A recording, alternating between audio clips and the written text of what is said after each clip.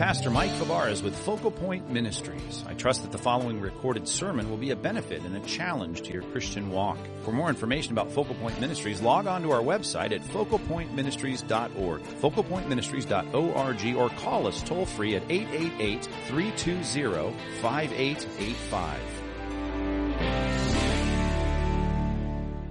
Tonight, we're going to move into very simple, easy truths of predestination and election.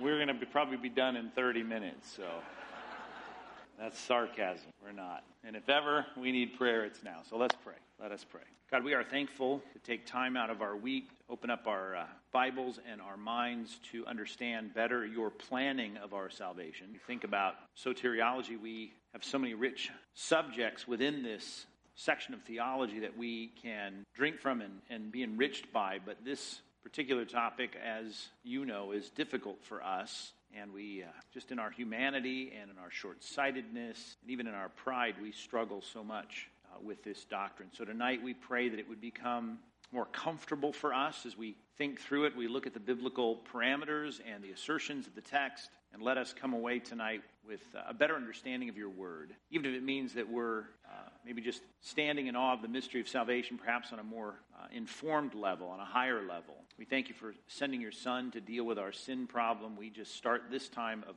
thinking through your truths by giving an opportunity to confess our sins in our own hearts to you. We know that you're faithful and righteous to forgive us, God, if we are willing to admit our sin. And as Christians, we know we need that relationship repaired and restored. We need the Spirit not to be grieved. So we pray, God, for his enlightening work tonight in this study, and that may need to begin with just a time now of remembering our frailty and our weakness and our sin. So God, we thank you for the redemption that is available to us. Deny our transgression and we run from it. God, just how hard that is for you, I'm sure, relationally and emotionally.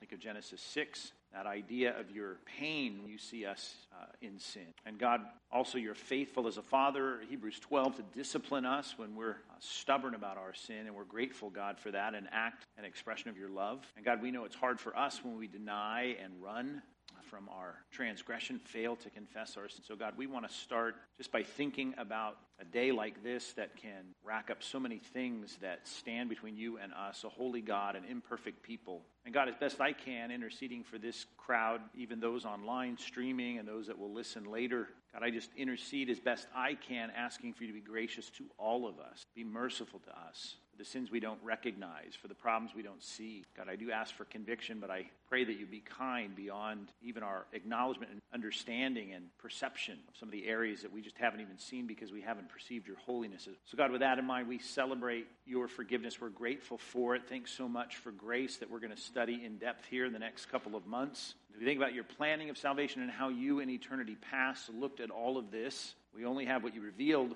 to us to go on, but we pray it'd be enough for us to stand in awe of your greatness, your freedom, your power, your unmitigated ability to make unencumbered and unhindered choices. So God, let us come away from tonight with a greater and deeper, more profound sense of worship and thanksgiving and awe and reverence for who you are. God, thanks for this time. Enrich our minds now, we pray, as we study your word. In Jesus' name, amen.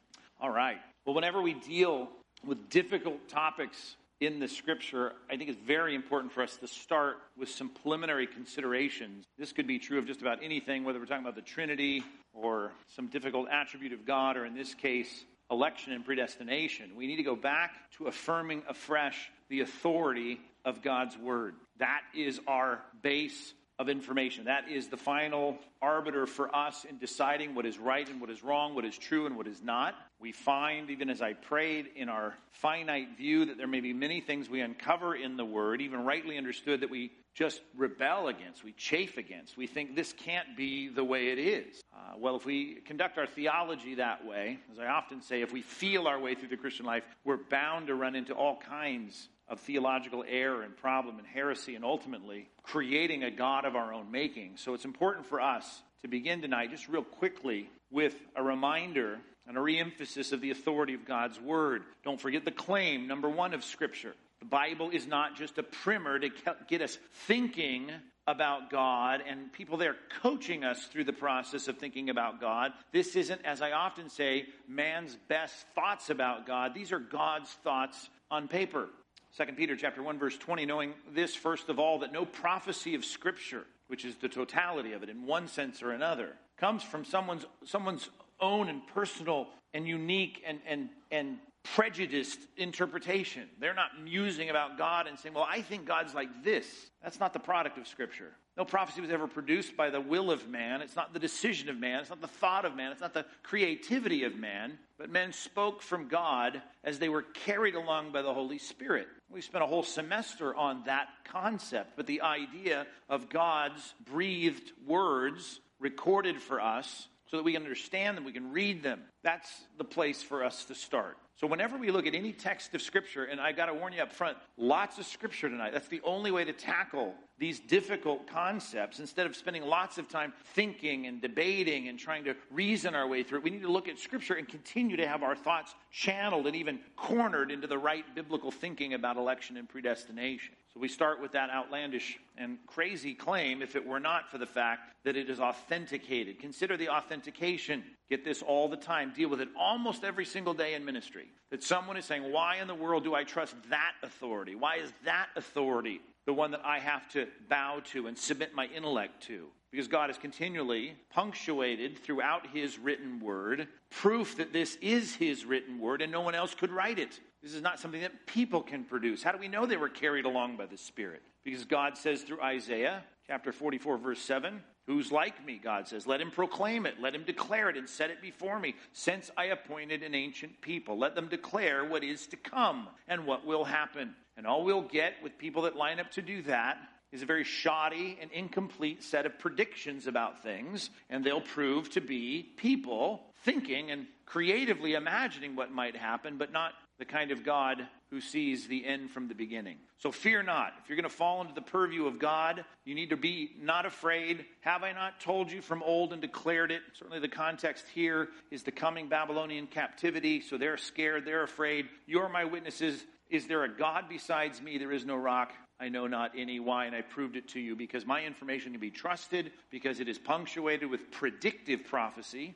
and not just indicative prophecy, but predictive prophecy that always comes true, and God sets before us not just what happened when we weren't there to see it, but what is yet to come. And those things through 1,500 years of biblical history have proved that the book we're dealing with is unlike any other book on the shelf marked in the section religion. Number 3, I dealt with this again this week. People debating me about, well, what we've got on paper isn't really what was written. You have to assert, which again could take us hours to adequately convince, and I think we could, any skeptic that what we have on our laps or on our tables tonight is an accurate depiction of the Word of God. And maybe this is a new angle for you to look at it this way. Matthew chapter 22, verse 29, one of many examples of Jesus who answers people's questions about what should be and what is and what's true and what's right by going to the Scriptures. And he says to them, you're wrong because you know neither the Scriptures nor the power of God. That was a question Sadducees posed about the afterlife. And he's saying, you got the book. We see that all throughout the ministry of Christ. You have the book. And I just want you to think for a second. The things that Jesus quotes, like in Matthew 19, when he says, well, listen, let's figure out what marriage is all about and the permanence of it. And he quotes Genesis. You understand when he quotes Genesis chapter 2, he's quoting a text that was written 1,400 and at that point 70 years before Jesus is quoting it. 1,400 years. And the assumption is, in Christ's words, who would prove that he knows what he's talking about by rising from the dead, is that what we have in the first century is what was written in the 14th century or 15th century before Christ. These have been accurately preserved. We see this throughout Christ's ministry, quoting his fact, and he proves that he knows what he's talking about by rising from the dead, that what he is reading and expecting everyone to follow is not just some ancient telephone game of some evolving scripture, but these are the words that God spoke through the prophets. He's quoting David, that's 1,000 years before Christ. He's quoting Moses, 1,440 years before Christ. These are the words of God that have been preserved. And whenever we see God referring to his word going out, I think of this text, Isaiah 55, verse 11. And he says, it's going to go out, and I'm going to speak through my prophets. They're going to write down these things. He says, it's not going to return to me empty. It's going to accomplish that which I purpose, and it shall succeed in the thing for which I sent it. There's an underlying promise here. It's inferred, I understand that, but that God is going to get his word out, the word that is to remain for the generations. He's going to make sure it accomplishes its purpose. It can't possibly do that if it evolves into something that it wasn't before. He preserves his word. And thankfully, and we spent a whole semester talking about the issues of revelation and inspiration and transmission of the text, we have great reminders throughout church history that every time we start to question whether or not the Bible is evolving and what we're reading really isn't what God wanted to say initially, God pops something out to our knowledge and to the publication, to scholars and seminaries and Christians alike, to say, listen, my word has not changed.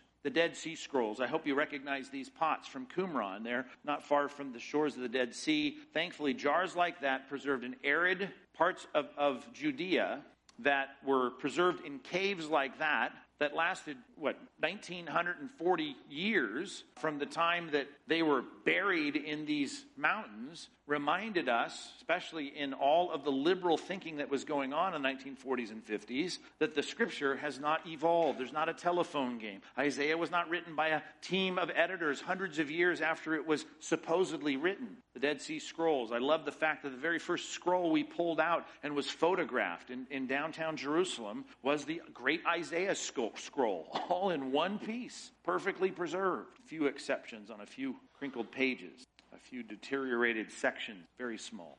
We have a preserved word from God. We have clear revelation. I know today, Brian McLaren's and all the postmoderns of life would want to tell you, we can't understand it, we can't know it, you can't possibly figure it out. It's too old, it's too complicated, it's too esoteric. The Bible's very clear about the Bible, that the Bible is going to be the foundation of the judgment of men and women. And God is a fair God. He's not possibly going to give instructions, as I like to say, for the latchkey kid left on the kitchen table. There cannot be judgment for the person that ignores it if it's not a clear note, if it's not a clear communique from the Father. Jesus' ministry, New Testament, the focal point of faith is clarified now to Christ, the person of Christ. You're supposed to embrace Christ as the fulfillment of the Old Testament. He says, the one who rejects me and does not receive my words has a judge. The word that I've spoken will judge him on the last day. For I have not spoken on my own authority. I've spoken in the New Testament, in the Gospels, just like in the Old Testament, as the Father spoke. As the Father who sent me himself has given me a commandment, what to say and what to speak. I'm speaking eternal words, words that will judge you.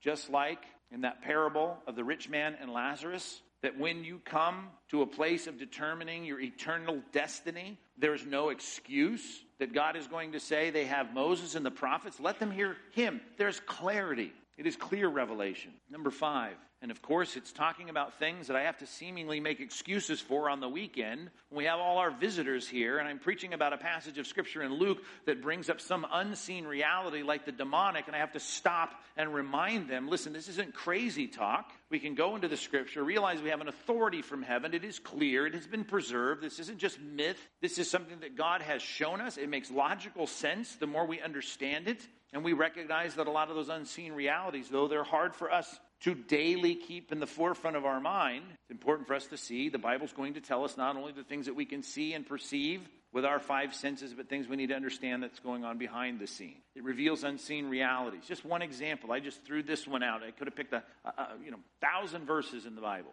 Here's 2. Proverbs 21, 30 and 31. No wisdom, no understanding, no counsel can avail against the Lord. Who is the Lord? Can't see him, never met him, never seen him. Where is he? I can go through life as an atheist. He never seems to show up. You mean to tell me I can't do something prevailing against him? I didn't even know he had any wisdom or understanding. And I can deny all these unseen realities, but the Bible says they are realities, and that's what the Bible is all about, revealing God and who he is. Verse 31. Not only that, he's actively involved in everyday stuff. The horse is made ready for the day of battle. Right? Businessmen get their business plans together and figure out what they're going to do in their business. We got architects drawing plans, and we got owners trying to build buildings, and we got new gadgets being built by engineers and development teams and all that. People are doing all these things, but the Bible says there's an unseen reality behind it all. Victory belongs to the Lord. Whether it's a battle in Syria, a battle on the plains of Jericho, whether it's something going on in the business realm, God is working behind all of this. And the Bible's trying to show us those things. One more. We got to accept it all.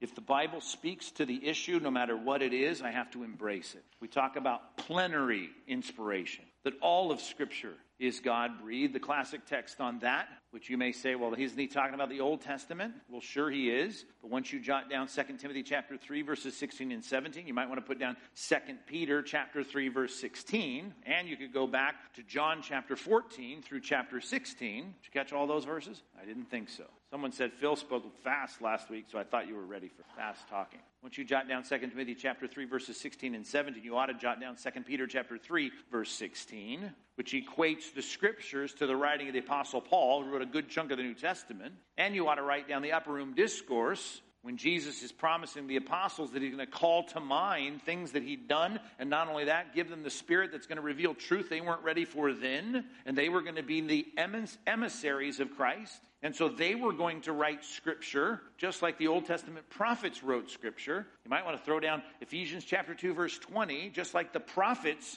were the foundation, we also have the apostles becoming the foundation for the people of God, imbibing on the inspiration, or I should say the revelation from God, words that were God-breathed. And the Bible's clear, all of that. When God speaks through his prophets and apostles, it is breathed out by God, and it is profitable. How much of it is? Well, the first word in the verse there is everything, all of it. It's profitable to be taught, even if we don't like it. It's profitable for reproof, for correction, for training in righteousness, so that we can be complete, equipped for every good work. I mean, our study tonight on election and predestination is a topic most people want to avoid. They don't care for it. And we need to recognize, as we build our doctrine of predestination and election, that we have to take all of Scripture and take it seriously because God has spoken. I suppose we could start any message with these 6 points, but they're important for us to catch whenever we deal with this difficult, knotty, if you will, in terms of tangled doctrinal truth that we need to figure out. Because the problem for a lot of people is like this in Psalm 50, verse 16 and 17.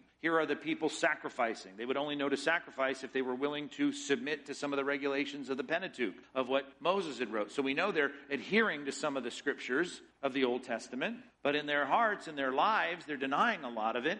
He says, you guys talk about my statutes, and you're doing a lot of them. You're coming to worship. You're bringing the calves, and you're bringing the lamb. But he says, you know what? You have no right to recite my statutes or take my covenant on your lips. Why? Because you hate discipline. When I correct you when you do the wrong thing, you hate it. You're not corrected and reproved by it. And you cast my words behind you. Not all of them, of course, because they're heading to church with their lambs. So they're taking some of it and they're rejecting the rest of it. And what follows? Slander, adultery, lying. All those things are in the next verses that talk about, I'm not doing those things. So they're picking and choosing passages of Scripture that they want to adhere to and align their lives with. Can't do that with any doctrine. We certainly can't do it with predestination and election. And because it's a difficult doctrine, it's one of the ones we tend to just cherry pick a few verses and move on because we want it to fit what feels right to us. We can't feel our way through the doctrine of predestination and election. We have to begin by reasserting the authority of the Word of God. Here's our problem as human beings. Second preliminary consideration is to consider how temporal we are.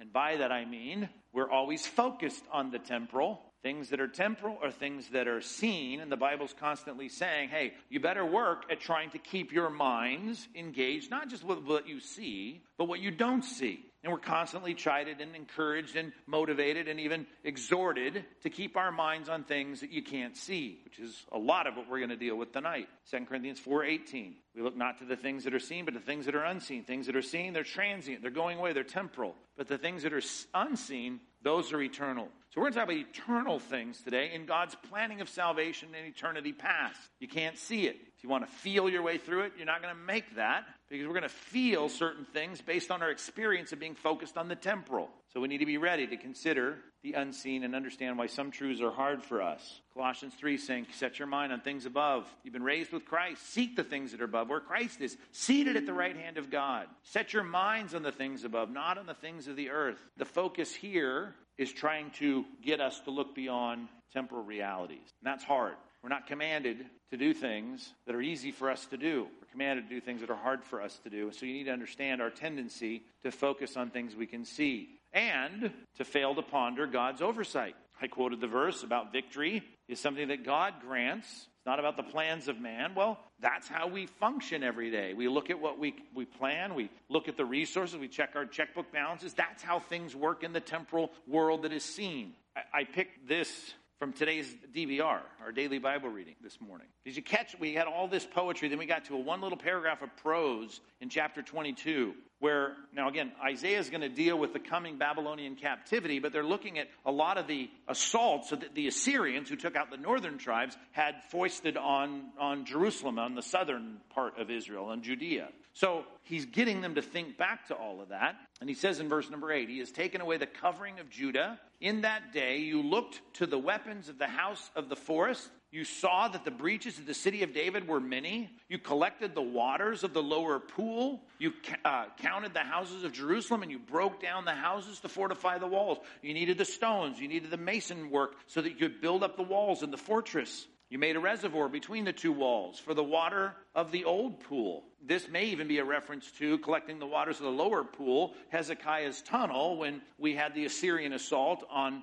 Jerusalem. They didn't defeat them at that particular time, but you've been to Israel with us. You've walked through the tunnel perhaps. And he's saying, look at what all you did. We even celebrate that when we go to Israel. Say, look at this ingenious engineering feat and the tunnel that was built here. Why were they doing that? Because they were under siege. Now, all of that was what you do when you have an army marching against you and you say, we got to figure all this out. But we fail to do what they failed to do. Look at the last sentence here, verse 11. But you did not look to him who did it or see him who planned it long ago. I didn't even think about that. You mean this was all planned? This siege of Sennacherib, or the siege in particular is not noted for us, so we're not sure exactly which one he's talking about. But you're telling me that the Assyrian kings, you wanted me to think about the fact that when we solve a problem and survive, it's the one who planned it. It's not Hezekiah. It's not the kings of Judea. It's God.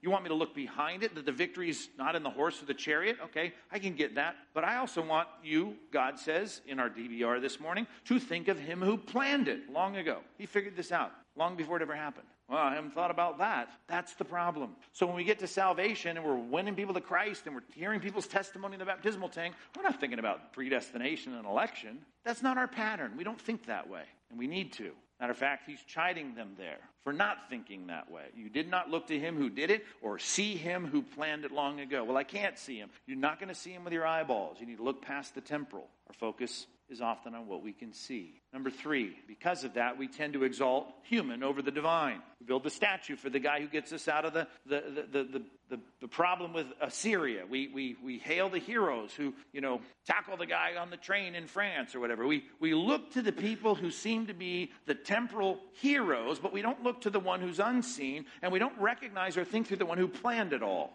We exalt the human over the divine. We do it all the time. Proverbs 16, read this not long ago in our DVR. The plans of the heart belong to man. Yeah, we figure this out. We think this is the way to do it, whether it's someone planning the siege bulwark of Jerusalem or whether it's someone intervening in a problem. But the answer is from the Lord. The answer of the tongue is from the Lord. Wait a minute. Oh, that's my answer. No, that's God's answer. All the ways of a man are pure in his own eyes, but the Lord weighs the spirit. We're often thinking about ourselves and we rationalize and all the rest, but God's looking at everything objectively. He's looking past the outward appearance. Commit your work to the Lord and your plans will be established because God is the one who is doing these things. Verse 9 later in the passage it says, the heart of the man plans his way, but the Lord establishes his steps. This is the problem we have. And now we're going to turn salvation and flip it over and look at the divine side of it. And you're going, I don't like that. It doesn't make any sense. Why? Because we don't think that way. Your brain doesn't think that way. You don't practice thinking that way. We don't even set our minds on things above enough. And you think that just means think about heaven. That's important. I get that. But it's not about that. It's about thinking of him who does everything through human agency and the one that planned it long ago. So we're always exalting the human strength, the human power, the human decision-making. Or in our case, the human freedom and the human choices and the human sovereignty over and above God's sovereignty. Happens all the time. We'd like to think, just to get ahead a little bit here, that if anybody's sovereignty is curtailed, it's God's sovereignty that's curtailed by my sovereignty. God's sovereignty has got to respond to my sovereign choice. That's how we think. Because we never want to think that our sovereignty is somehow curtailed by God's sovereignty. Why? Because we're constantly focused on the temporal. All that's preliminary. I hope that's helpful as you'll see. As we consider number 2, biblical assertion. Let's start with the words that are used. Start with 3 words. We could look at a lot that I suppose are related. But we're talking about salvation, and because the clearest expression in the New Testament is to focus on Christ, the propitiation of the cross, the atonement of Christ's death, let's focus on New Testament words regarding our eternal salvation, as we distinguish from temporal salvation in our first week. Electos, the Greek word, you can see that we get the word elect as a transliterated word from electos. Electos, and I'm using the 2 translations of that Greek word in the ESV, are elect and chosen. Only 2 ways that it's translated, but now you can see, oh, okay, I get that. Electos means to choose, to pick out, to select something. And the context that we're dealing with tonight are he's picking things out and selecting things and choosing things ahead of time. That's the context when we're dealing with salvation. For instance, Romans chapter 9, verse 11 and 12. Though they were not born yet. Now he's looking back at the Old Testament, but he's applying it to salvation today. Looking at Esau and Jacob, the twins coming out. They hadn't done anything good or bad. If you want to look at their lives and their behavior, their resume, whether or not they were lovable or not lovable, they hadn't done anything. But in order that God's purpose of electos might stand or continue or remain or be prominent or be on display, his purpose of election might continue, not because of works, but because of him who calls, because he's going to make a decision and he's going to employ that decision. Well, then mom was told, the older is going to serve the younger. Well, based on what? Just based on my choice ahead of time. Me selecting things ahead of time. Picking the head and the tail ahead of time. Oh, Esau will come out first. Jacob's going to come out second. I suppose technically the firstborn's Esau, but I'm going to flip that around just so that my purpose of choosing things ahead of time might continue, might remain, might be prominent, might stand. Electos. A couple other passages to jot down. Romans chapter 11, verses 5 through 7, to show you this word in use relating to our subject. So too at the present time, there is a remnant chosen by grace. Chosen by grace. And if it is by grace, it's no longer on the basis of works, just like the example we saw from chapter 9. It is something that God does because he chooses to do it ahead of time. Otherwise, grace would no longer be grace if it was about, well, I really think Jacob's going to be, this guy who does better things than Esau, so I'm picking him. No, it's about the choice. What then? Israel failed to obtain what it was seeking, and the elect obtained it, and the rest were hardened? Well, that's it. Israel here, there is a remnant within Israel, but the remnant ultimately that gets the salvation of God are those who are chosen, who are elect. Both of those words come from the Greek word electos. The rest, no, they're going to look, they're not going to see, they're going to be hardened. 2 Peter chapter 1, verse 10. Sometimes we're trying to figure out, am I elect or not? Well, great. In this passage about sanctification, it says you ought to be all the more diligent to confirm by your spiritual growth your calling and your choosing ahead of time, your election. For if you practice these qualities, you'll never fall. Electos. To be chosen, to be picked out ahead of time as it relates to our salvation. We often look back at that saying, well, if I am elect, then certain things will happen in reality in my life. Second word I want us to consider before we look at passages that shape our doctrine here, my doctrine. Pro, you can see the word P-R-O there. That's helpful. This is a compound word, something that is done before. That's what pro or pros is. Orizo. Orizo is to decide or to make a firm decision, to decree. These are translated 2 ways in the ESV, predestined or predestined, and decree or decreed. To be predestined or decreed comes from this word, pro, which is helpful, orizo. That beforehand something was decided. That beforehand something was determined. Of course, one of the classic passages most of us think about when you hear the word predestined, I assume in English, is verse 30 of Romans 8. And those whom he predestined, determined ahead of time, decided beforehand, then he also called. Those he called, he also justified. Those he justified, he also glorified. Pro-orizo, another use of that is in Ephesians chapter 1, when it says he pro-orizoed us for adoption as sons. He predestined us to adoption as sons through Jesus Christ, according to the purpose of his will. In him we've obtained an inheritance, having been pro-orizo. We had been decided or determined beforehand, according to the purpose of him who works all things according to the counsel of his will. So God's got some decisions that he's making after the will that he is deciding, and that's why we need to hurry along to that word, thelema. The word will, translated in the ESV, either will or desire. Only 2 ways it's translated in the ESV, thelema. Now, here's where you have a word that is broadly used, that at least we need to make at least 2 distinctions throughout the usage in the New Testament of this word. So mini little chart I'm building here. These are words that have been helpful for theologians to just at least take the passages and throw them into 2 categories. And I'll put some up in a second. But if I'm thinking about his will, to go back to this verse, He's predestined us for adoption as sons through Jesus Christ according to the purpose of his will. There it is, thelema. Verse 11, in him we've obtained an inheritance. We haven't got it yet, but we're as good as got. Having been proorizoed, predestined, determined ahead of time, according to the purpose of him who works all things after the counsel of his thelema, his will. How is that used in that particular passage? Well, differently than this. It's not his prescriptive will. It is instead, let's call it his decretive will. I try to avoid as much as I can on Compass Nights all the fancy words, but I can't get around these. I give you 3 examples of distinctions here. Prescriptive is what he prescribes, what he says, you should do this. Decretive is what he has firmly resolved to do. There's the distinction. The word will, thelema, is used in both categories. We often talk about his, in this case, it can be used in other ways in sanctification, but let's talk about justification. His revealed will, this is what he's calling everyone to do. He's calling everyone to repent, Acts 17. But then there's his secret will. There's a determined plan that he makes, that he works everything after that determined plan, that resolved plan to do what he's going to do, and not everybody in Athens is going to repent. There is his moral will, and then his sovereign will. This is the moral template. This is how people should respond. When it comes to the next battle you have, you should not trust in the bulwarks. You should not trust in the captains of your armies. You should trust in the Lord. You should look to the one who you can't see. You should look to the planning and remember him who planned this long ago.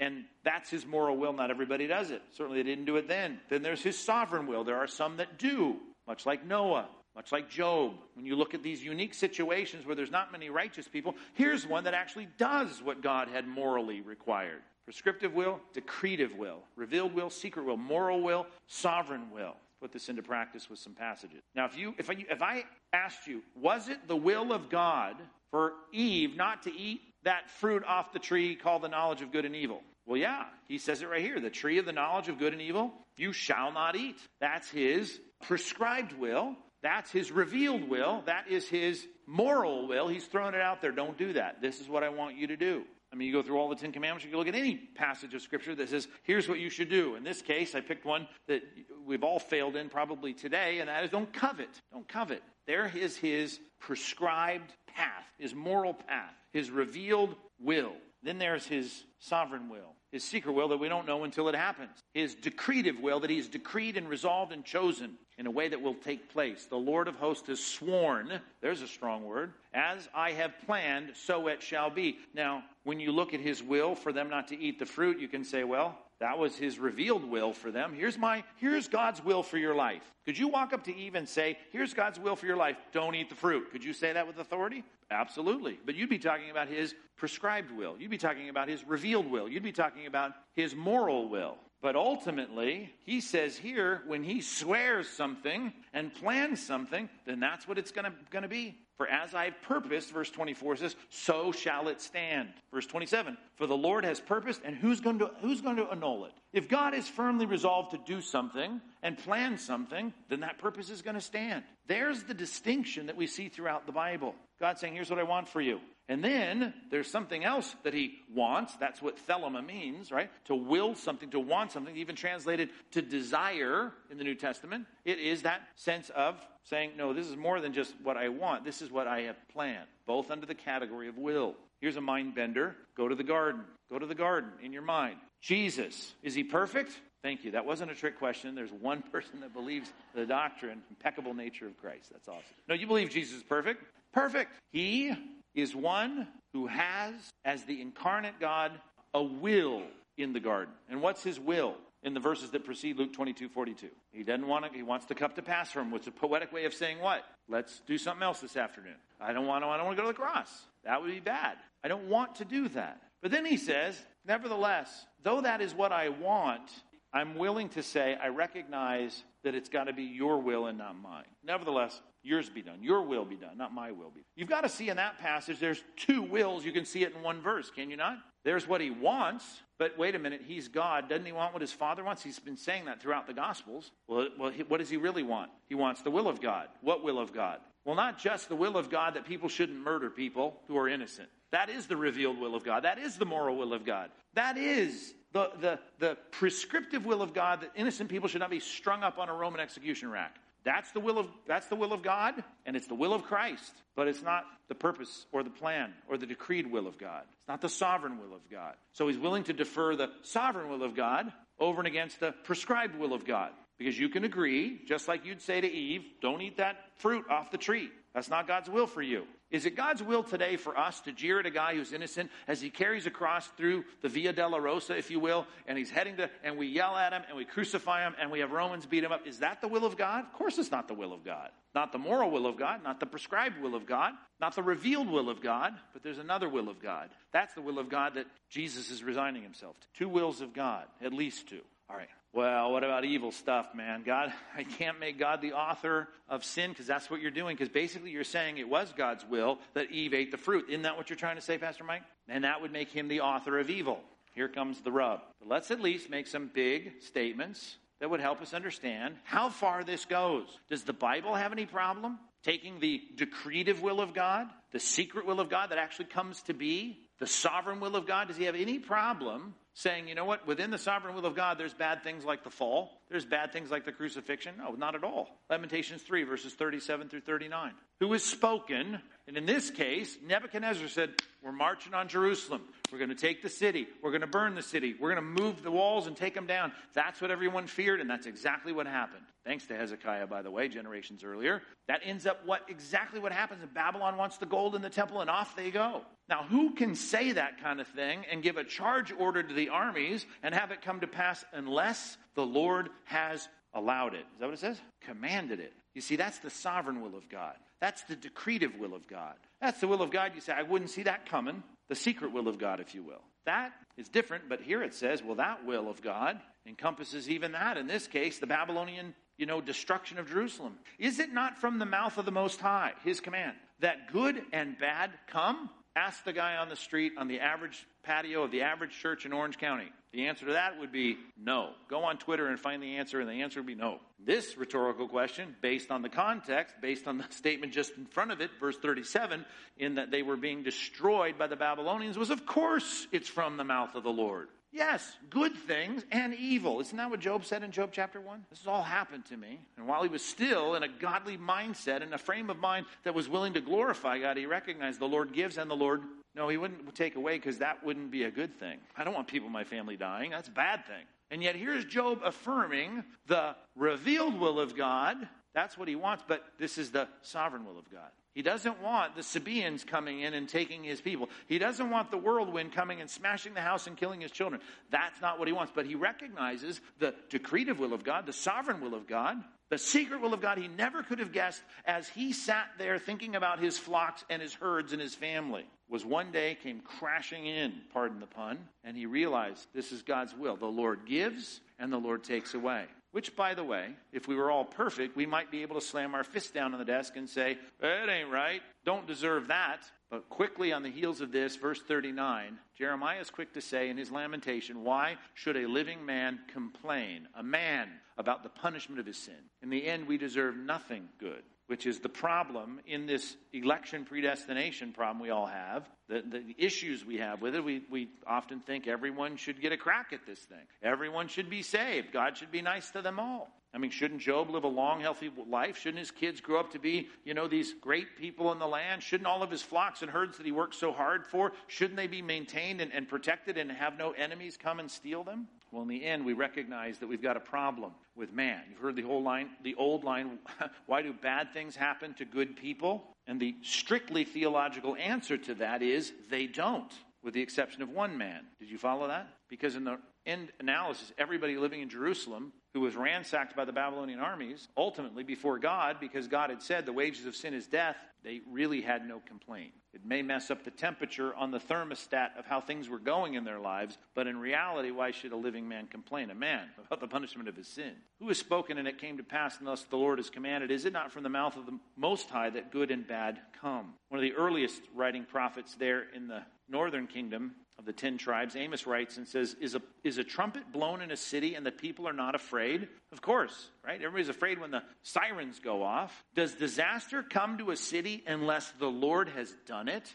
And in that sense, does a person die? Does a sparrow fall from a tree dead without the Lord commanding it? Without the Lord doing it? No. For the Lord does nothing without revealing his secrets, see, this is secret will, to his servants, the prophets. And all he's saying there is take comfort, northern tribes. The Assyrian assault on the northern tribes, he's already told his prophets that you should know it's coming, because he's revealed that ahead of time to the people of the north through his prophets. Does disaster come to a city unless the Lord has done it? Watch how people just, they would never say such things. Now I understand we're not going to throw our pearls before the swine. We don't want to do that. But if someone wants to sit there and say, well, God would never have that happen, there's nothing that happens in terms of disaster to a city in this context, or as it says in Lamentations 3, that some kind of bad comes to a city without the Lord commanding it, without the Lord speaking it, the mouth of the Lord, without the Lord doing it. Wow. You mean God's decretive will is all-encompassing? Exactly what the Bible teaches. There's no way around that. Example, the evils of the crucifixion of Christ. The evils of Christ's crucifixion. There is no greater travesty than that. And I know it's a kind of not a very satisfying joke, but to say, why do bad things happen to good people? To technically and crassly say theologically they don't, I have to add, well, they did once to one man. The perfectly good person, when Jesus said, no one's good but God alone, yes, are you calling me God? He's inferring there in Matthew 19. Well, listen, he was good. The Bible said everything he did was good. And he suffered horribly. If you want to talk about something that is egregious in the Bible, the greatest evil in the Bible was the stringing up of Christ on a cross. The greatest evil. So let's just consider the Bible's statements on that. Acts chapter 2, verses 22 and 23. Men of Israel, hear these words. Jesus of Nazareth, a man attested to you by God with mighty works and wonders and signs that God did through him in your midst, as you yourselves know. This Jesus delivered up according to the definite plan and foreknowledge of God, was crucified and killed by the hands of lawless men. Note that, verse 23, according to the definite plan of God. So you're telling me God can somehow be holy and have immunity from being an evil God and still bring disaster to a city, still command destruction on a city, of course, because the problem is we're sinful people. Who can complain when a man is punished for his sins? Even if it's egregious, even if it's terrible, we've offended a holy, infinite, holy God. Of course we deserve hell. So when anything bad happens, I can't really complain about it, even if it means all of us are killed in a big earthquake tonight. I guess that's how the ball bounces. But when it comes to Christ, this is the ultimate injustice and evil. The Bible says, well, even that was the definite plan of God. 2 chapters later, in the prayer of the apostles here, amidst the persecution. For it says, truly in this city, verses 27 and 28, there were gathered together against your holy servant Jesus, whom you anointed. This is a prayer, you catch that. Both Herod and Pontius Pilate, along with the Gentiles and the people of Israel, to do whatever your hand and your plan had, there's our word, proorizo, had predestined to take place. So the ultimate injustice, the ultimate evil, the ultimate awful killing of an innocent man, the Bible makes clear God is still holy somehow in accomplishing really the only exception to the rule, that there would be bad things happening to a good person. The evils, the ultimate evil, really in some sense the only ultimate evil is now credited to the Father, to God. Even was in the Old Testament. Isaiah 53, the Lord was pleased to crush him, putting him to death. The martyr theory, and we'll talk about this later, but if you see Christ as simply a martyr suffering against the hostilities of an evil generation, evil people, you have to recognize that the Bible, even as it predicted this hundreds of years before it happened, said very clearly it'll be the Father that puts him to death. It's the Father that crushes him on the cross. Number 3, well, how can that be? I hope you know the answer. I hope you know the answer. Because when it comes to the cross, you're sitting on the other side of this, I trust, recognizing we sing about the cross. Why would you sing about the ultimate evil in the universe? Why would you sing about that? Why? Interactive Church. If I were still in Florida, man, they'd be screaming at me by now. Right? They'd have the answer. Why? Because it's the ultimate good for us. There's good that God works in that evil. God's overarching good can never be forgotten. Well, couldn't he make a great cake by not cracking any eggs, to use that old adage? Can't he somehow work good without the bad? No, that's his plan. That's his plan. If we had time, and you should probably look it up on Focal Point, walk through Romans chapter 9. It's a series I did on Focal Point called God's Work in Salvation. And we deal with some of the issues of ultimately God works his best plan to put the spotlight on his grace and his mercy by decreeing from the very beginning, even the fall that took place in Genesis 3. We see little episodes of this throughout the Bible and some great statements that codify this principle. Genesis 50, verse 20, Joseph, sold into slavery, left for dead at one point, but then sold into slavery by his brothers because they were jealous and they hated him. Here's now Joseph, as you remember, ascending the throne in Egypt, the number 2 guy there. Now here come his brothers with hat in hand, wanting some grain. And when they all have the revelation that he is who he is, they're afraid he's going to kill us. And he says, don't be afraid. Verse 20, as for you, you meant evil against me. You didn't only mean it, you succeeded, right? It was evil. But God meant it for good. What do you mean? God was meaning something in that? God, in the jealousy of his brothers and the envy of his brothers and the selling as a slave in a pit and pulling him out of it. You're kidding me. The deception to dad and all of that, that was evil and rotten. Yeah, but God was in it all meaning to do something else. Meaning good. To bring about that many people in that case would be kept alive as they are today, and not just many people. The descendants of Abraham, and that was very important in God's plan, including the ultimate evil of the universe, stringing up an innocent man on a Roman execution rack in the first century. We know God worked ultimate good in that ultimate evil, in taking my sin and yours and punishing it completely as a propitiation and a satisfaction of God's divine justice. God's overarching good is at work even in the decreed evil in the universe. And don't forget this, the principle that we quote for us, but I want you to back past our thoughts and how that might work out a year from now or 5 months from now or next decade. Think about it from God's perspective as well. We claim this for us because it's directed to us. And we know that for those who love God, all things work together for good, for those who are called according to his purpose. Now, if this were found in the middle of some psalm, you might not think he has any evil in mind, but the passage is clear. In Romans chapter 8, they are like sheep being handed over every day to die as a persecuted church. And here he's saying all that persecution, like lambs to the slaughter, all the famine, all the peril, all the sword going on in the church. He says, all of that is going to work for good. Just like every blow of a Roman fist to Jesus' face was ultimately making clear for us the way so that we would not be punished by a holy God. And somehow the Bible says, look at that. Now, if God's saying that's true for us, God who plans it all, clearly, is working out good in the universe through every evil thing that takes place. He's got a plan. He's working the plan. Now, we're told we can't complain when punished for our sins, but even the evil that comes through the decreed plan of God is working out his good purpose. If God didn't have a good purpose for this, well, then we would impugn his character, but we can't because he does work a good. All right, letter C, more on this, on the back. Biblical assertions, specifically regarding our salvation, letter C. That's at the top of page 2. Regarding our salvation, how is that described? Well, in two ways. Let's start with the last word, thelema, will, and work our way backwards here. Let's think about these concepts in terms of his prescriptive will. We know that he's called all men everywhere to repent. You know that he comes on the scene in Mark 1:15 and he tells everybody, repent, for the kingdom of God is at hand. That is his prescriptive will. Or to put it this way, the Lord's not slow to fulfill his promises, as some count slowness, but God is patient toward you, not wishing, there's our word, our idea of desire, his will, that any should perish, but that all should reach repentance. So in one sense, that's his prescriptive will. I mean, it is his prescriptive will. In one sense, that is his will for all mankind. And in that sense, we can take that idea of will and start to add some emotion to it. Ezekiel 18:23. Have I any pleasure? Is it any fun? Do I take any evil kind of sadistic pleasure in the death of the wicked? That they're going to reach their judgment? No, I don't, declares the Lord, and not rather that he should turn from his way and live. Of course, that's what he wants. That's his desire. That's his prescriptive will. He takes pleasure in that. Doesn't take pleasure in the judgment of the wicked.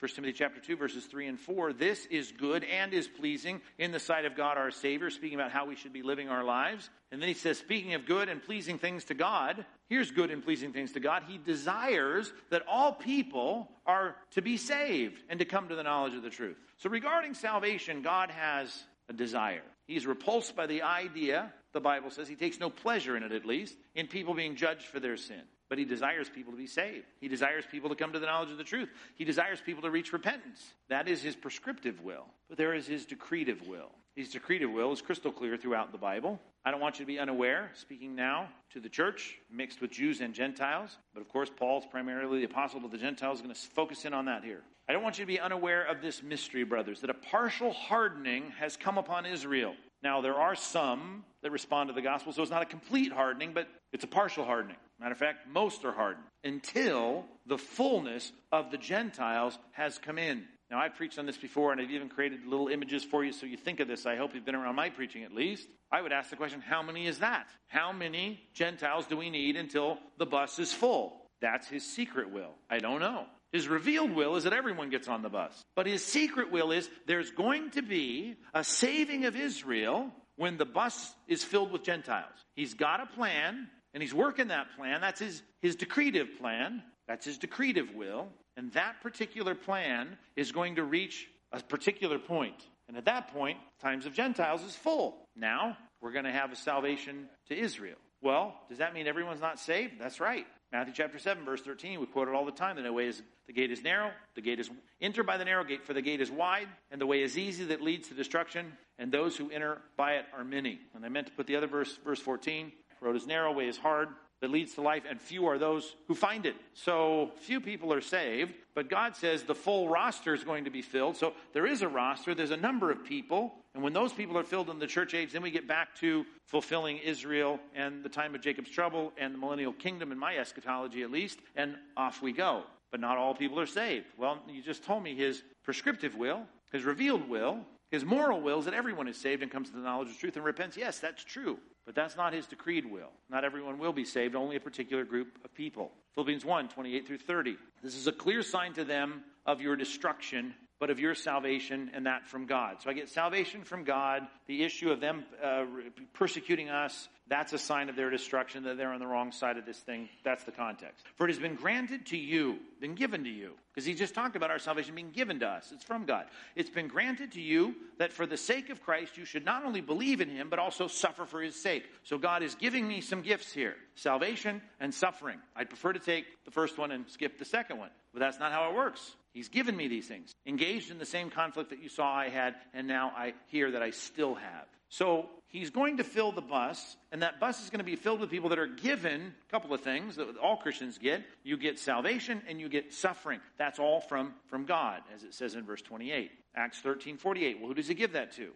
Well, in Acts chapter 13, it says, when the Gentiles heard this, they began rejoicing, glorifying the word of the Lord, and as many as were, here's another word, appointed to eternal life, well, then they believed. There were those that had been given this gift of salvation, who had been granted salvation, and they're going to get a lot of suffering along with it. Those things were given by God to them. How many did? Well, however many were appointed to that. However many were decreed to have that happen. As many of those who were in the secret will of God, determined by God in his sovereign will to believe. Acts chapter 18, verses 9 and 10. This is the passage about his calling. He recounts it a couple of times in the book of Acts. The Lord said to Paul one night in a vision, do not be afraid, go on speaking. I am with you. Here he is encouraging him after being persecuted, reviled, and run out. He's being opposed and persecuted. He says, no, keep going. I'm with you. For none will attack you to harm you, for I have many in this city who are my people. So you've got more evangelistic work to do. They've rejected the gospel. You're being persecuted. But what you need to recognize is, I'm not done with you yet. I got more people in this city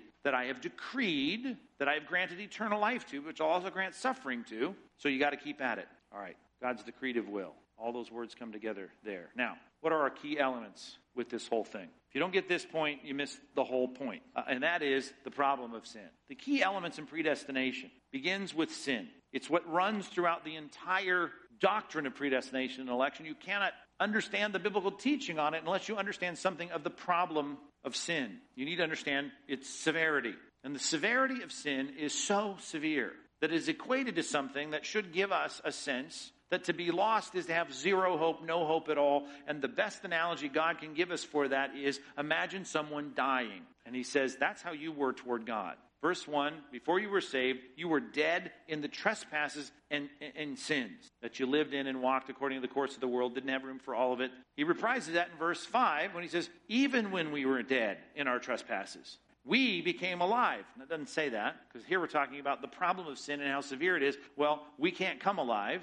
We can't wake up. Death is something you don't wake up from. The analogy doesn't work unless I recognize someone has to intervene and make us alive. We were made alive together with Christ, and he has to say, if that's the case, dead people can't possibly join the team, and the reality is this is all by grace. Just as it said in the passages we've looked at, it's salvation to the Thessalonians. He gives you this. He grants this to you. For grace you've been saved. And he's raised us up with him and seated us with him in heavenly places in Christ. So that in the coming ages we might show the immeasurable riches of our smartness and our intelligence and our morality. No, the riches of his grace and his kindness toward the dead people that became alive. For by grace you've been saved through faith. That is not your own doing. It is the gift of God. I know you learned that as a kid. I hope you did. Or whenever you became a Christian, that was one verse you came to real quick. Do you realize what a big statement that is? This whole concept of salvation, you were so lost, it was as though you were dead. You didn't wake up. You were made alive like a resurrection. That's by grace. By grace you've been saved through faith. That's not of your own doing.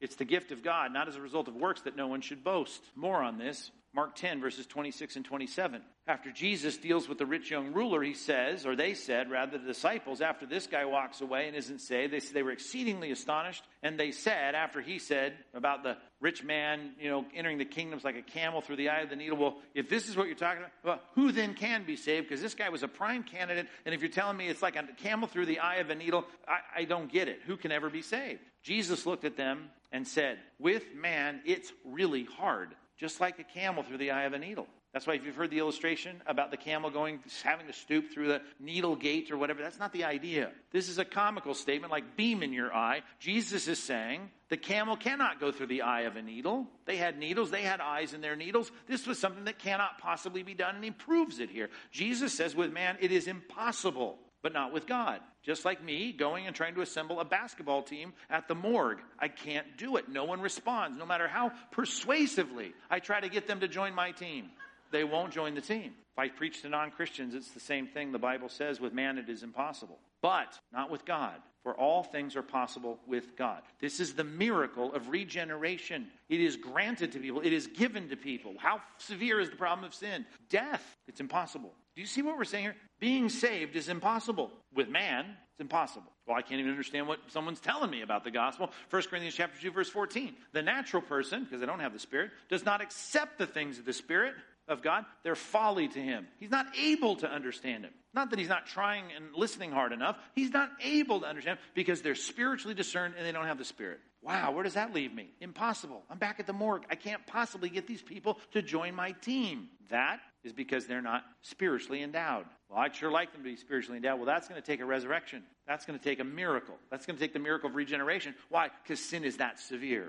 Acts chapter 11, verses 17 and 18. If then God gave them, here are these folks sitting there talking about Gentiles being saved here. If God gave them the same gift that he gave to us, the Jewish people, when we believed in the Lord Jesus, who was I that I could stand in God's way? When they heard these things, they fell silent and they glorified God, saying, then to the Gentiles also, God has granted repentance that leads to life. How do those ears open up? Really good apologetics. How do the ears open? Just the right kind of hymn played long enough with hands raised and a great plea from the pastor. No, the text says God has to grant it. Every time you see the granting of salvation, the giving of salvation, you talk about being saved by grace and not your own doing. You do recognize what you're really speaking to is the foundational need for predestination and election because we're so steeped in sin we can't possibly respond to the gospel. Now we could go on a long time tonight just with those, but I gave you several verses here. There's a lot more that the Bible helps us understand the severity of sin. I hope that's enough to convince you tonight. If you've been sitting under my teaching, I trust to hear this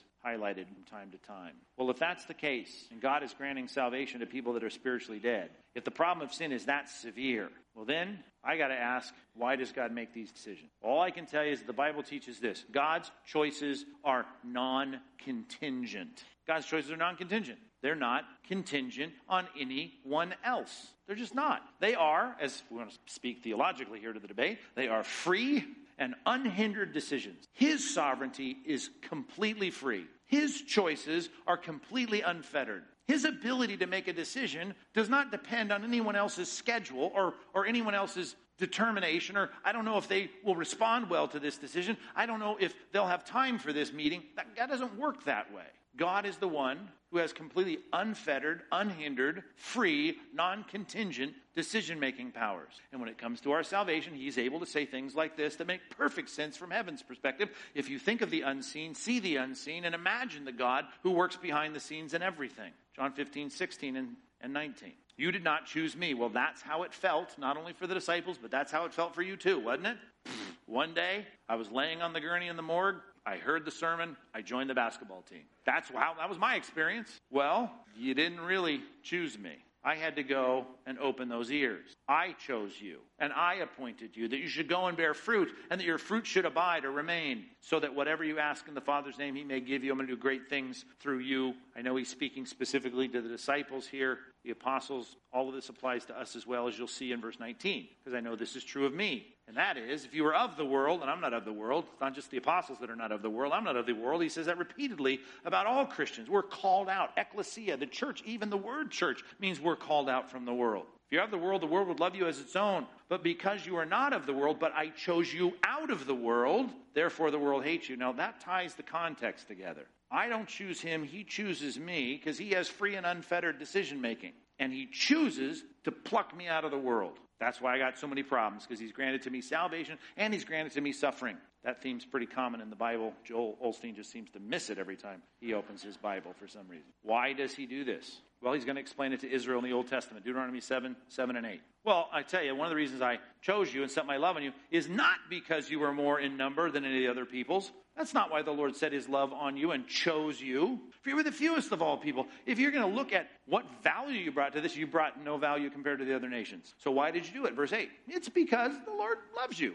The question is, why do you love me? Because I do. That's not a very good answer and satisfying answer for us who want to be loved because we're lovable. In this case, not because you had anything to offer. The nation of Israel was chosen because God chose to do it. And he's keeping an oath. Why did he make that oath? Because he picked a great patriarch to start with? No. God just chooses to make promises and decisions unfettered, uncontingent, free and unhindered. And he makes those decisions. And when he makes those decisions, he keeps those oaths. He swears, he plans, and he carries it out. 2 Thess 2, 13 and 14. But we ought to always give thanks to God for you, brothers, beloved in the Lord, because God chose you as the first fruits to be saved through sanctification. This now is talking about positional justification, if you will. The idea of positional sanctification, set apart as holy. You're God's by the Spirit and belief in the truth. That's our experience. To this he called you through the gospel so that you may obtain the glory of our Lord Jesus. No, I chose him so that I could have those things. Now, I know that's how I experienced. But the Bible's very clear. My problem with sin was so severe, I couldn't have chosen it. He had to choose me. I only loved him because he first loved us, loved me with the kind of specific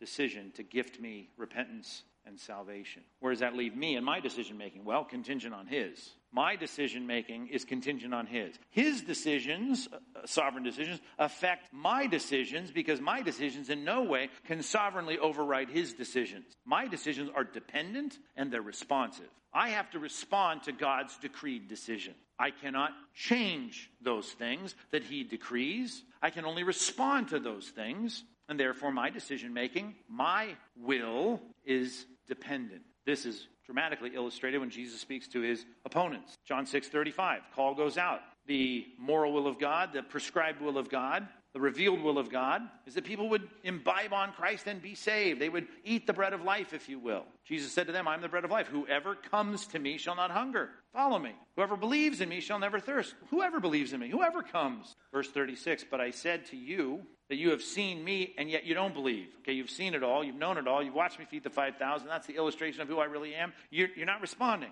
Now, why don't you respond? Because all that the Father gives me will come to me, and whoever comes to me I'll never cast out. Now, wait a minute. I'm not responding. Why am I not responding? Well, because Father didn't give those to me. Well, then they don't respond. Verse 44, to put it more poignantly at the end of this discussion, no one can come to me unless the Father who sent me draws him. He has to make this gift, has to give this, and then he has to open those ears, and he has to grant that repentance, and he has to give that faith, and he has to provide that salvation. And I'll raise him up on the last day. The picture, to use the picture of Lazarus in John 11, is the responsiveness of Lazarus to walk out of that grave when Jesus said, come out. That is the responsive decision-making of Lazarus responding to the call of Christ because Christ had decided it's time for this dead man to live. That's exactly the picture of the problem of sin. One I can't solve on my own, one that has to be solved for me, one that is gifted to me. And my response, the testimony that Lazarus has, is I was dead one day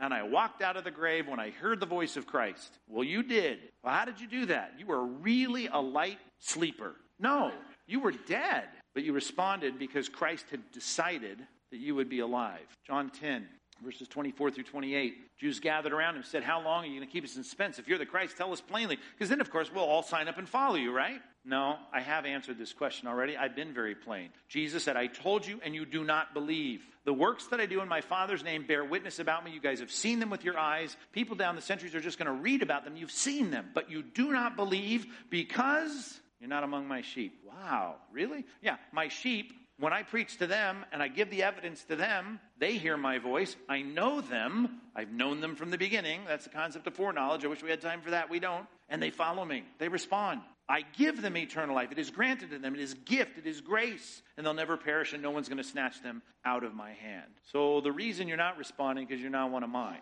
Ooh, puts God at the center of all this. Yeah? Well, then I guess they're not responsible for their rejection of Christ. Here's another key element of predestination and election. Your rejection and your sin, you're culpable for all those choices. Just like the people that crucified Christ, as was made clear in the New Testament. They are responsible for doing that. Even Judas, who was told in prophecy that he would be the one who would reject Christ, Jesus said, better for him if he was never born. Well, why would you punish him for fulfilling your plan? Well, because he's culpable for sinful decisions. He'll be held responsible for them. Romans 1 verse 20, for his invisible attributes, even for the person that doesn't read the Bible, namely his eternal power, divine nature, have been clearly perceived. So people get enough information about God through creation and through blood moons and everything else to say, wow, God is a great God. Ever since the creation of the world, he's been screaming through creation and the things that have been made. People can see them so that they are without excuse. I know one thing about the Bible. Clearly, every person is responsible for their response to God. Specifically, and I should say more intensely, the more they learn about God and learn about Christ. Start opening a Bible, there's even more accountability now, and they will be culpable for their choices. The next chapter makes it super clear. Because of your hard and impenitent hearts, but you're telling me that they're not given that grace gift of salvation. I understand that. But they continue because of the hardness of heart, and they're indulging in sin, and their free choices within the context as a sinner has real legitimate freedom to be sinful. Well, they're making decisions to store up more wrath for themselves in the day of God's wrath, when God's righteous judgment is revealed. Acts 18, verses 5 and 6. When Silas and Timothy arrived in Macedonia, Paul was occupied with the word. He was testifying to the Jews that the Christ was Jesus. So he's trying to evangelize these folks. When they opposed him and reviled him, he shook out his garments, and he said to them, well, you can't help it. You're not chosen. No, your blood be on your own head. I'm innocent. I've done my job. Our problems with predestination, time is slipping away. We hate being dead in our transgressions and sin. I don't want to hear that I'm incapable. Well, I understand that. The Pharisees didn't like it either. Jesus said, for judgment I came into the world, but those who do not see may see, and those that may see may become blind. I need you to see your problem, your need. Some of the Pharisees heard him saying that. He said to them, are we blind? Come on, we're not blind. Jesus said to them, if you were blind, you would have no guilt. But now that you say you see, your guilt remains. You don't want to admit the problem. You don't want to, as John 3 says, as Jesus said to Nicodemus, you don't want to step into the light because you don't want your sins to be exposed. I know you don't like being blind. You certainly don't even want to admit it. It's one of the reasons you want to talk about God's choices. And in that day, he saved this blind man in John 9 and not the Pharisees, and they freaked out about it. You know this story Jesus tells in Luke chapter 18, verses 11 through 13. Pharisee standing there praying thus to himself, I thank you, God, that I'm not like other men, extortioners, unjust, adulterers, even like this tax collector. I fast twice a week. I give tithes of all that I get. But the tax collector standing far off would not even lift his eyes up to heaven. He beat his breast saying, God, be merciful to me, a sinner. Pharisee didn't want to see himself as a sinner. He didn't want to see himself as in need of God's grace. We don't like being incapable. And one of the things that insulates us is we can always find someone else who's worse than us. And that keeps us in that situation of saying, I don't want to think that God is not within my reach because I see a lot of really bad people out there. We just hate being incapable. We'll build a complete set of excuses as to why we've got something here to bring to Christ, something that should make us acceptable to Christ. I don't want to think that I'm dead in my transgressions and sin. Letter B, we hate being dependent. Psalm 2, why do the nations rage and the peoples plot in vain? The kings of the earth set themselves up. The rulers take counsel together against the Lord and against his anointed. Why do they do that? Why do they reject Christ? Why do they chafe against God? Why do they do that? Well, here's what they're saying. Let us burst their bonds apart and cast away their cords from us. They don't want to be fettered by God. They don't want to be dependent on God. They don't want to be subject to God. They don't want to seem less than God. They don't want to think that their autonomy is in any way violated by a God who is bigger and more sovereign than they are. To quote that old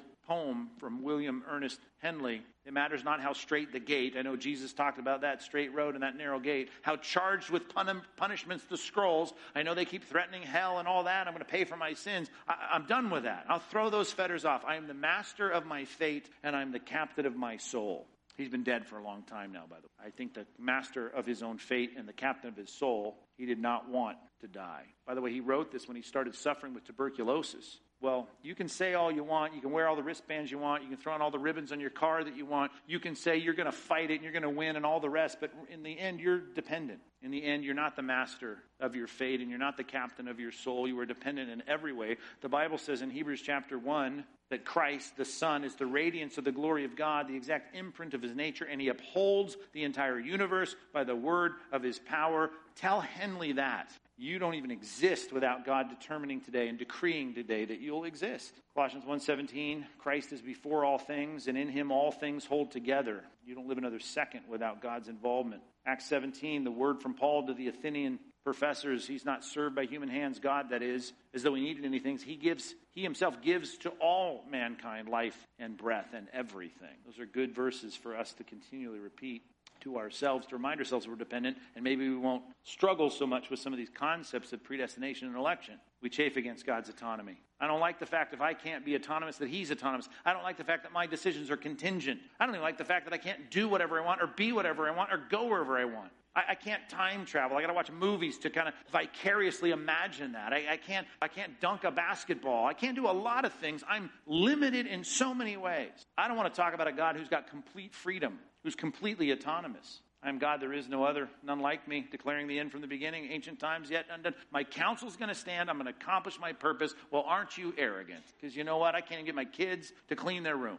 What kind of autonomy do I have? I don't. We chafe against God's autonomy, and his statements are so severe. Look at these words. Psalm 135, verse 6, whatever the Lord pleases, he does. He's not waiting for people to respond. He's not looking to see how people are going to act. This isn't some kind of time travel game. He does whatever he wants in heaven and on earth and the seas and all the deep. He does what he wants. Job 42, he finally got this idea at the end of the book. I know that you can do all things and that no purpose of yours can be thwarted. I can't heal myself. I can't keep my kids alive. I can't keep my body healthy. I can't do any of these things, but you can do them all. That's the God that unfortunately is not the domesticated God of most evangelicals, certainly in America today. What do?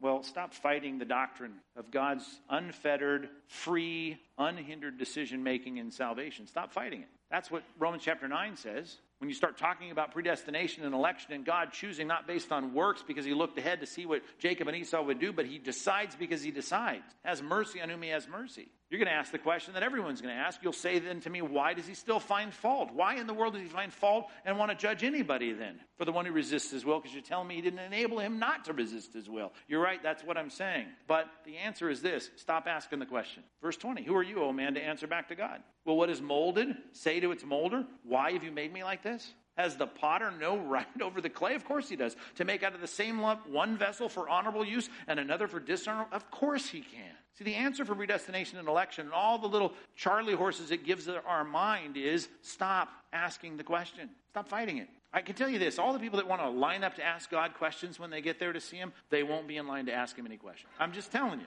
they will not. No one's going to, well, I got a real problem. Why did you do this? Nobody's going to say it. When you see him in his unmitigated glory, there's going to be none of that. You'll stop fighting it then. I'm just trying to get you ready for heaven. Stop fighting it now. And by the way, stop complaining.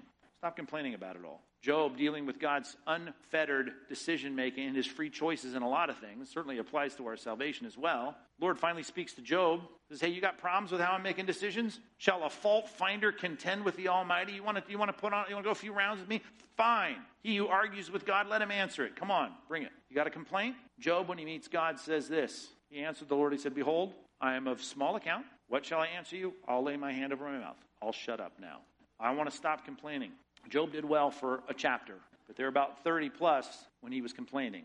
I know that's a hard lesson to learn. When it comes to our salvation, it's the same way. So we relax, we coast. We say what they said to the early wannabe missionaries. Hey, if God wants people saved in other lands, he'll save them. If he wants my neighbor saved, fine, he'll do it. He doesn't need me. No, keep working, keep deciding, keep evangelizing, keep going. 2 Corinthians 5. Knowing the fear of the Lord, we persuade others. Well, why would we? If God doesn't enable people, well, whatever. Then it's just God's decision. No, all this is from God. We get that. There's the sovereignty statement in verse 18. Who through Christ reconciled us to himself and gave us the ministry of reconciliation. Now, I understand he saved us by his choice, his sovereign choice, but now he's got a role for us. What's that? Verse 20. Ambassadors for Christ. As though God were making his appeal through us. We implore you on behalf of Christ be reconciled to God. So I should be passionate about my evangelism? I thought you were believing in the sovereignty of God. I am. Keep working, keep deciding, keep evangelizing. Keep praying and trusting. Unless the Lord builds the house, those who build it labor in vain. Unless the Lord wants to save a person I'm sharing with, I'm sharing in vain. But I'm going to build the house, and I'm going to pray that God would establish it.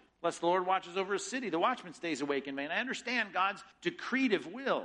But I'm going to work, I'm going to pray, I'm going to trust. I'm going to ask for his oversight, his graciousness. A king's not saved by his great army. A warrior's not delivered by his strength. I'm going to have my warriors work out. I'm going to try to have a good army, a standing army if I'm a king. But the war horse is a false hope for salvation. So is great evangelism or great apologetics. By its great might, it cannot rescue. A great pitch can't save. But behold, the eye of the Lord is on those who fear him and on those who hope in his steadfast. Pray God, I know we just barely scratched the surface here, but I pray that we would have our minds with that barrage of scripture references bathed in enough passages of your word that we have to embrace all of, that you have breathed out, that has been accurately preserved for us, that we are subject to and will be held accountable for, that would shape our thoughts and our hearts and our lives and allow us to be a little bit like Job, saying, you know what it is in the Bible, and I am going to not fight it. I'm not going to complain about it. I'm just going to work. I'm going to keep making decisions based on the Word of God. I'm going to keep evangelizing and see my neighbors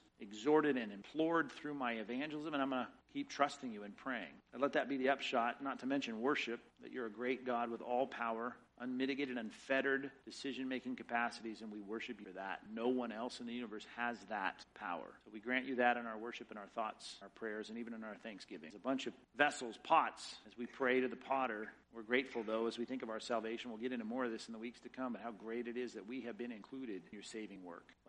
Let us make our calling and election sure by being serious about our spiritual growth this week. Thanks for this study. In Jesus' name.